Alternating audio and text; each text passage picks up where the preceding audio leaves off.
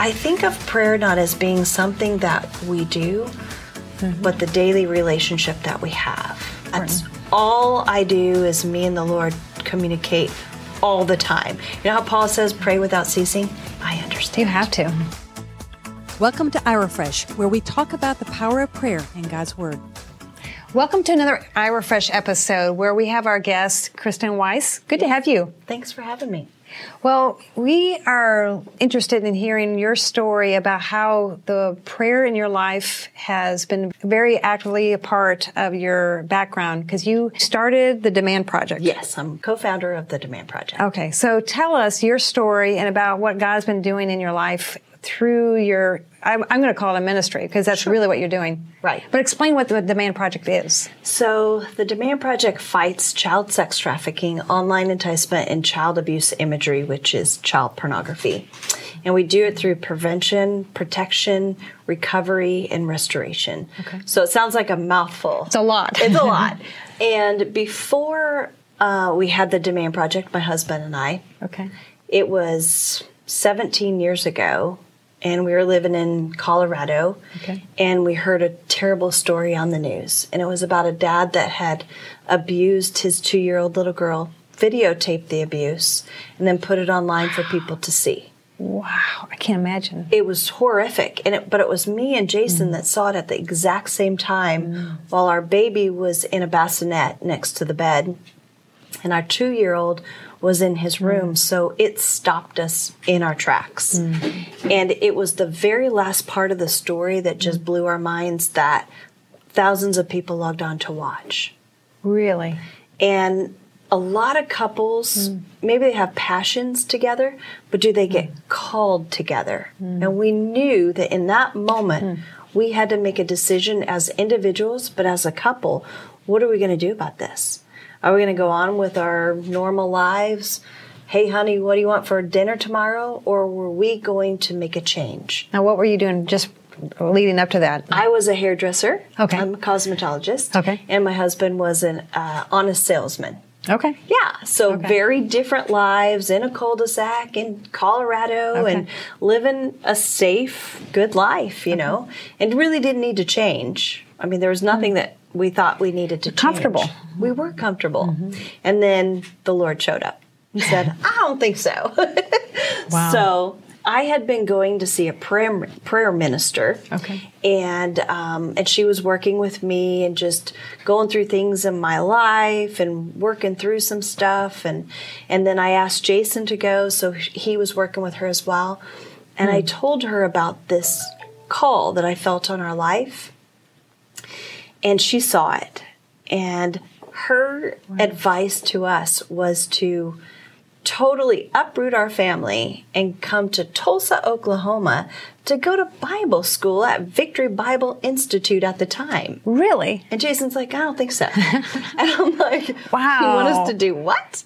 That's huge. That was huge. For both of you. Yeah. Okay. And way bigger for my family because they weren't like believers like that. Okay. My mom had always said, you know, men wrote the Bible, you can't take the whole thing serious. And I'm like, oh, okay. So now we're going to tell her, we're going to uproot her 2 grandkids and move to Tulsa, Oklahoma to go to Bible school. Away from them. Yeah. One of the first things I heard was from my stepdad that said it was a cult and what are you thinking and what are you doing? And my grandma was really upset. She thought that we were going to ruin my kids' lives. And I'm like, Grandma, I think if we stay, that's what's going to happen. If we don't do what God called us to do, I think that's what's going to happen. So that's bold, though, to literally to go against your family. All of our family. And yet, you know, when you think about it, whenever someone has a calling on their life, is you have to know that God is doing that in your life. Because you're saying someone recommended it, but yet you took hold of it, the two of you, to pray through and believe this is what we're supposed to do. Yeah. What a journey of faith. Yeah, and to tell our family that weren't necessarily believers that, hey, we're going to go because we think God wants us to go. Yeah, that was tough. That's awesome, though. I mean, seriously, because you're going against everything that human nature would tell you to do. Go away from comfort. Right. And it doesn't seem like a straight path. Why would you do that? Yeah, we had no idea what we were doing. Like we ended up sang okay. And Jason got really emotional when we found out that Victory had a whole school in it for the kids. Oh, right. And so while we're going to Bible school, they have a covering of Christian school. So it was just such a brilliant thing for us. Within 6 weeks of making the decision, our house sold. I got the courage to tell my family that we were really going to do it. My mom had a disease, a couple of different diseases, and so she was dying at the time. So for her to hear, okay, we're going to leave, and then for us to come, it was really a big deal. So we literally came on prayer and faith and just launched into this whole thing. So you came, you went to Bible school, and so what was the next step beyond the Bible school? Where did you feel like God was telling you after you gone through that obedience? Well, ironically, before we moved here, we were doing online Victory Bible Institute. So we had done, I think, just one class, and it just wasn't enough. We really needed to be soaking under the teachers and be here. So when we moved here, we just kind of started doing Bible school and seeing where it took us and figuring out what is human trafficking. What is this? Like, how are we supposed to get involved? Cosmetologists, a salesman. What are we supposed to do to change the world for one kid at a time?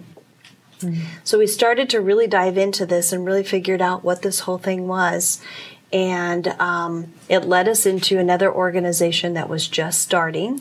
So we got involved with them and started seeing just how heinous this crime really is and what we could do to be a part of it. And this journey took us with our kids right alongside of us, so they had to go through all of this with us. It was so hard because I'm sitting in Bible school and I'm learning about the power of Jesus. I knew God. Right. And I did have kind of a relationship with Jesus. I didn't know much about the Holy Spirit. So I'm at Victory Bible School. You're going to learn. Oh my gosh. I'm like, why is my mom dying? Like I'd go to Ron McIntosh, the director of the school, and I'd say, I don't understand. I go to my teachers, I don't understand. It was such an eye-opening, amazing time. That was probably one of my favorite years of my life, was sitting in there and just learning the power of Jesus and taking it home to my mom when I would go see her.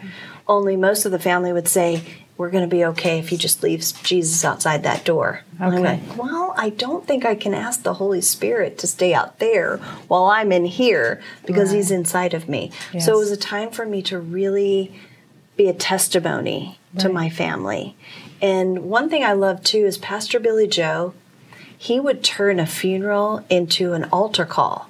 Like he was such a man of faith that he taught me that when my mom finally did pass, I used it as that testimony and altar call. It was just amazing. So we started to go forward and figure out what this was, human trafficking, and how we could do something. And the Lord just downloaded into us, what was going on, what our part was, that we were called and anointed to be such a mouthpiece for kids that didn't have a voice. And start to get people to understand it's happening right here, right now, not just in the world or in the nation or in the state or in the town, like in your own backyard. So were you then, as you learned, you began to talk to other people what you were learning? Yeah, I mean, we just got this so huge. We had this thought. We felt like God was saying, go to political people. So we went to the mayor, the police chief, the sheriff's office, and said, let's do a press release, and let's declare war against these predators that are hurting our kids. And they did it. Really? Yeah, it was amazing. Wow. And so we started to kind of get traction, and with the organization that we were with, it was 40 cities throughout the United States. So we started getting information out there. By 2013, we really wanted to find, we knew what gaps were in this whole thing and who like the help that needed to be out there and the traction we needed to get. So we started the Demand Project. Okay. And that's when it took off in 2013. So wow. Now we do what I told you. We fight those crimes, and we do it with the prevention, protection, the recovery, and restoration. And it's just been, I mean, Cheryl, I can't tell you, it's been a miracle. Like the things, the attacks that we've had to come under, we'd have to have a whole other show. Like we'd have to have a series, right? Episode after episode about the people that have tried to stop us from doing what we're doing. It hasn't been the pimps or the traffickers or the organized criminals that are selling.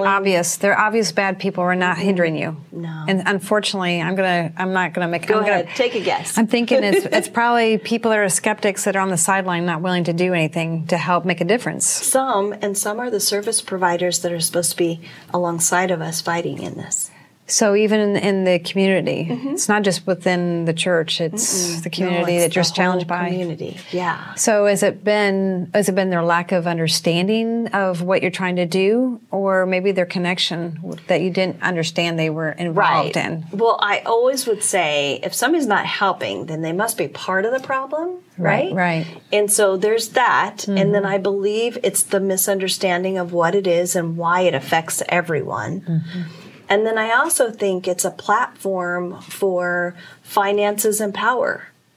Right. And I think there's a little bit of a power play to be that person, doing that ministry or that organization. And that's not what the Demand Project is about. We're about unity. I feel everyone is a part of the solution. If you're helping. I feel like today you're part of the solution by having me on this. Right. I feel like everybody that walks alongside of an organization that's fighting to save kids are a part of the solution. And we're just doing what God called us to do. Right. That's all we're doing. So I would love to break down, because you had a list of things that you do. What are some, break down a lot of the different aspects, maybe that volunteers come alongside you. What do they do? Like if a mother was like, that is just horrifying. Yeah. If you get to hear some of the details of how you either pray or volunteer to help or give of resources, what are some of those areas to highlight that people could I could do this part? Yeah, because there's a place for everyone. Right. So first and foremost, if you know how to pray, I say pray. Yes. Pray for the protection of the team, for the protection of the kids that are being exploited. Even pray for the predators that are exploiting the kids. Okay. We love because God tells us to love. Right. God isn't a loving God. He is love. And we're told to love. We're commanded to love. So we have to love everyone for how God made them, just not what they've done to twist who they could have been. Right. And so we need prayers for the predators that buy kids, for the child predators that sell kids, there's just a story in Claremore about a man that had millions of images and videos of kids. He got 15 years. Pray that he has a good prison ministry. Wow. Pray that he has revelation in prison. Right. Pray that those kids that he had on his phone when he was caught has restoration. That's my part. So when someone says, well, how can I get involved? Right. Prevention, you can get us in your school to do an assembly in your kid's school. Okay. You could be part of an Aware workshop where Jason teaches parents or guardians how to keep their kids safe online. No, everybody needs that. If you are a parent, that's right, then there is an opportunity for you to bring you into any gathering. Yes. And educate so that as parents can have basically weapons. The tools. Yeah. Because our weapons to protect our children. Yes. Yeah. So if you don't know what they're doing on those things, you've invited a predator into your home and you don't even know it.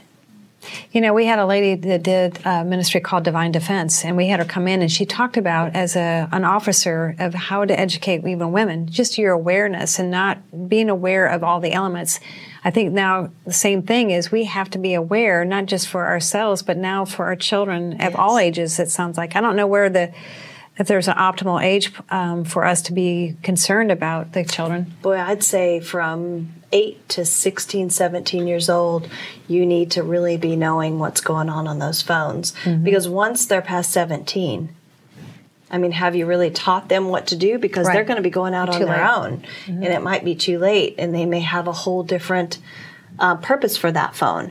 My nephew told my sister that told me that some of the girls in his college, for their part-time job, is taking pictures of themselves and distributing them for financial gain. Wow. So we're slowly creeping into children themselves becoming the biggest producers, developers, and distributors of child pornography. So they're doing it themselves. Some.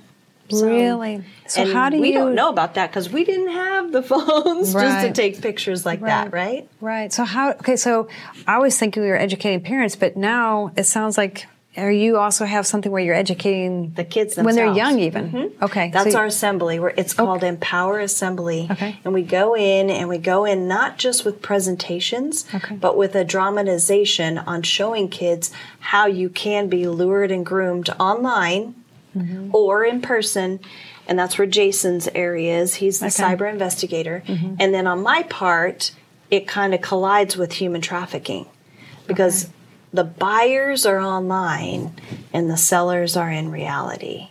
And so they're going to collide at some point. So we need to teach kids how to defend themselves on the front line because it's really the kids. And I know that, I guess I understand that it's a hard conversation to have it with a kid. But to me, it's just normal conversation. Because if they don't hear it from me, you know they're hearing it at school. Definitely. And they're hearing about sex in a twisted, perverted way rather than the right way in how to keep themselves protected from becoming a victim. Saying no to the, Exactly. Right.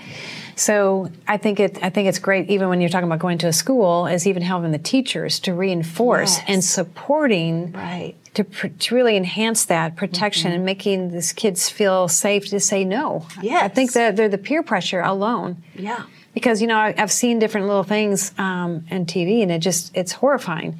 The fact of how easily someone can be convinced to even do a picture. Right.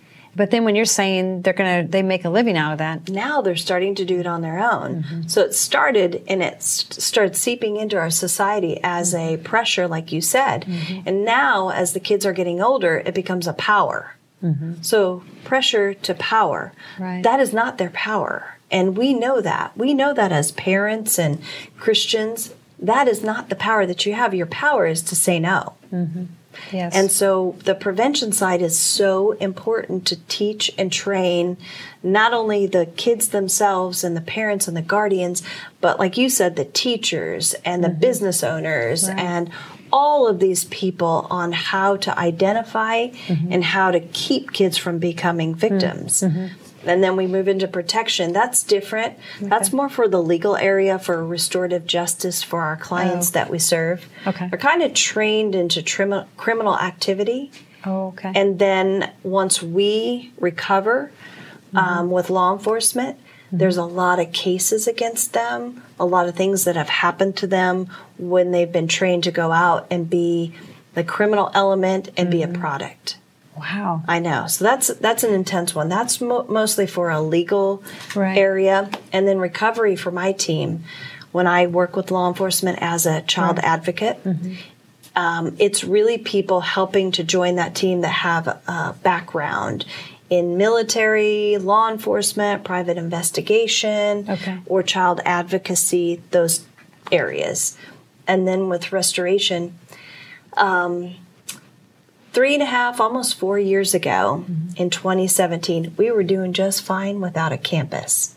We never wanted to be some type of shelter. And then God showed up at one of our events through a man that said, I have 54 acres and 9 buildings I'd like to donate to you. And 3 weeks later, I take the family up, and it's like clouds parted, and I'm like, wow, look at this place. And Jason's like, no way, who's going to mow it? Either the miracle and their work behind it. Yeah, exactly. And there has been so much work. Wow. Oh, my word. It has taken 3.5 years to get this campus totally restored in and of itself. Like the restoration happened the minute we walked on the campus. But it's such a peaceful place, and the Holy Spirit is controlling the place. The atmosphere feels amazing. Right. It's the largest in the United States capacity-wise to take minor girls ages 11 to 17. So now we have a 2-year restoration program. Okay. We just opened the campus in August of this last year. Okay. And that's awesome. It's a big, big mission field. We're looking for missionary-minded people. Okay. That could be house guardians. Right. That could be tutors and teachers and mentors and life skill trainers and just people to come out and help us to bring this campus to life for these kids. Because once you recover a kid out of something so horrific, that's barely scratching the beginning of it. Right. That's you got to deprogram. Yeah, you're deprogramming the whole concept of their lives. Yeah. They don't know any different. No, because you've just physically brought them out, but there's nothing else that's out yet. So you've got, this wounded, traumatized person that has been trained, lured, groomed. Maybe they love the person that they think that they were doing this for, and then we come in as heroes and we're not looked at as heroes. So that's where this prayer comes in so deeply. I think of prayer not as being something that we do, but the daily relationship that we have. That's important. That's all I do is me and the Lord communicate all the time. You know how Paul says, pray without ceasing? I understand. You have to. You have to. You have to know his voice. You have to know it. You know, I think one of the things, when you talk about that prayer, for what you have is just overwhelming. Yeah. I mean, you would have to have the wisdom of God. You have to have the clarity of how he is guiding you in so many difficult situations. Right. Because who are we? And for protection. Yes, exactly. And thankful that he is our protector. Right. And protecting all of those that are working with you. That's a tremendous responsibility for you overseeing all that, is praying that covering over all of them. That is so true. I mean, just this week, some of the gals on our team, we've been walking through some attacks and just emotional things, going on. And it's like, welcome to this world. Right. It's just a world of every step is a step of faith. Every step is, if it's not us, then who is it going to be? Right. And if we don't do it now, when are we going to do it? Right. Like, it's not whether... I mean, we have to do it. We are called to do it. Amen. And the people that join this, it's not for the faint of heart. You're not going to teach a life skill to these kids, and they're just going to sit there all proper and say, yes, ma'am, and no, it's not going to be like that. It's hard because there's walls up for a very good reason. And our part is to be safe, and that it's the first bedroom they may ever have where they can sleep through the night and know that nobody's going to come in and hurt them. That, just getting them used to that is massive. Right. And then everything else we do has to be trauma-informed and focused on making them feel safe. And then teaching them about God without shoving it down their throat.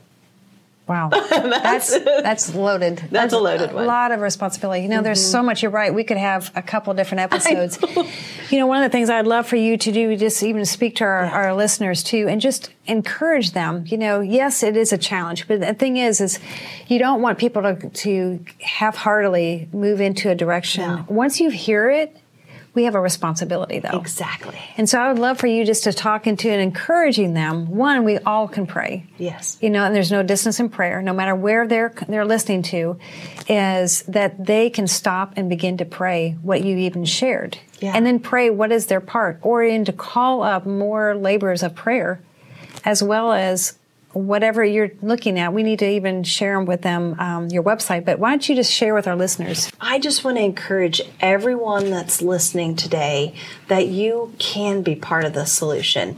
It doesn't matter where you are in your life. It doesn't matter your age. it doesn't matter about any of these things that the world tells you that it matters. What matters is that you listen to what the Lord is leading you to do, that you deep dive into prayer with God and ask Him what your part is. Because I'm here to tell you, we will find a place for you. We will find a place for you in one of our 4 areas or beyond. We do events. You can be part of an event. Like Cheryl said, you can be part of our prayer ministry that we have. This is a walk where we're walking together, and each step is to maybe not change the whole world, but change the whole world one child at a time. This is our time to deep dive into what the Lord has for us and what the Lord wants us to do to help these kids, these bad guys, and to make a difference in the lives of so many. That's powerful, Kristin. Yeah. I am so grateful that God called you, but you were obedient to His voice. And I said yes. Yes. So every day I'm like, holy cow, I really say yes. And your website is? thedemandproject.org. Okay. And we're getting it revamped, and it's going to be a new and amazing website where you can find out more about the campus. Okay. You can find out all different things, what events we do. Just do what you can do. That's great. You know, one of the things that we want you to be aware of, not just this moment in time, because we only barely touch the surface, but no matter where you're at, you can pause right now and you can pray into this, because these children are ignorant and been in a vulnerable place, and they have been brainwashed to think less than what God called them to be. We're all called to be children of the Most High God, loved and lavished with love and acceptance. And so I really encourage you to be very attuned to not just pass it on by, but ask the Holy Spirit, what is my role? I will pray into it. Just commit yourself. I will pray into it. I heard Kristin even talking today, like, you make a point at noon every day to pray the Lord's Prayer. Every day. Because, and then you pray into it. So even if you would commit to that, start there. Start somewhere where you realize prayer is our opportunity to set the atmosphere where God intervenes on behalf, especially of these wonderful children. Yeah. Thank you for sharing. I'm so glad Thanks for having me on. I really appreciate it. Good. Well, thank you. And also come to irafresh.net so you can learn more of how we can connect and help Kristin and the calling on her life and your calling.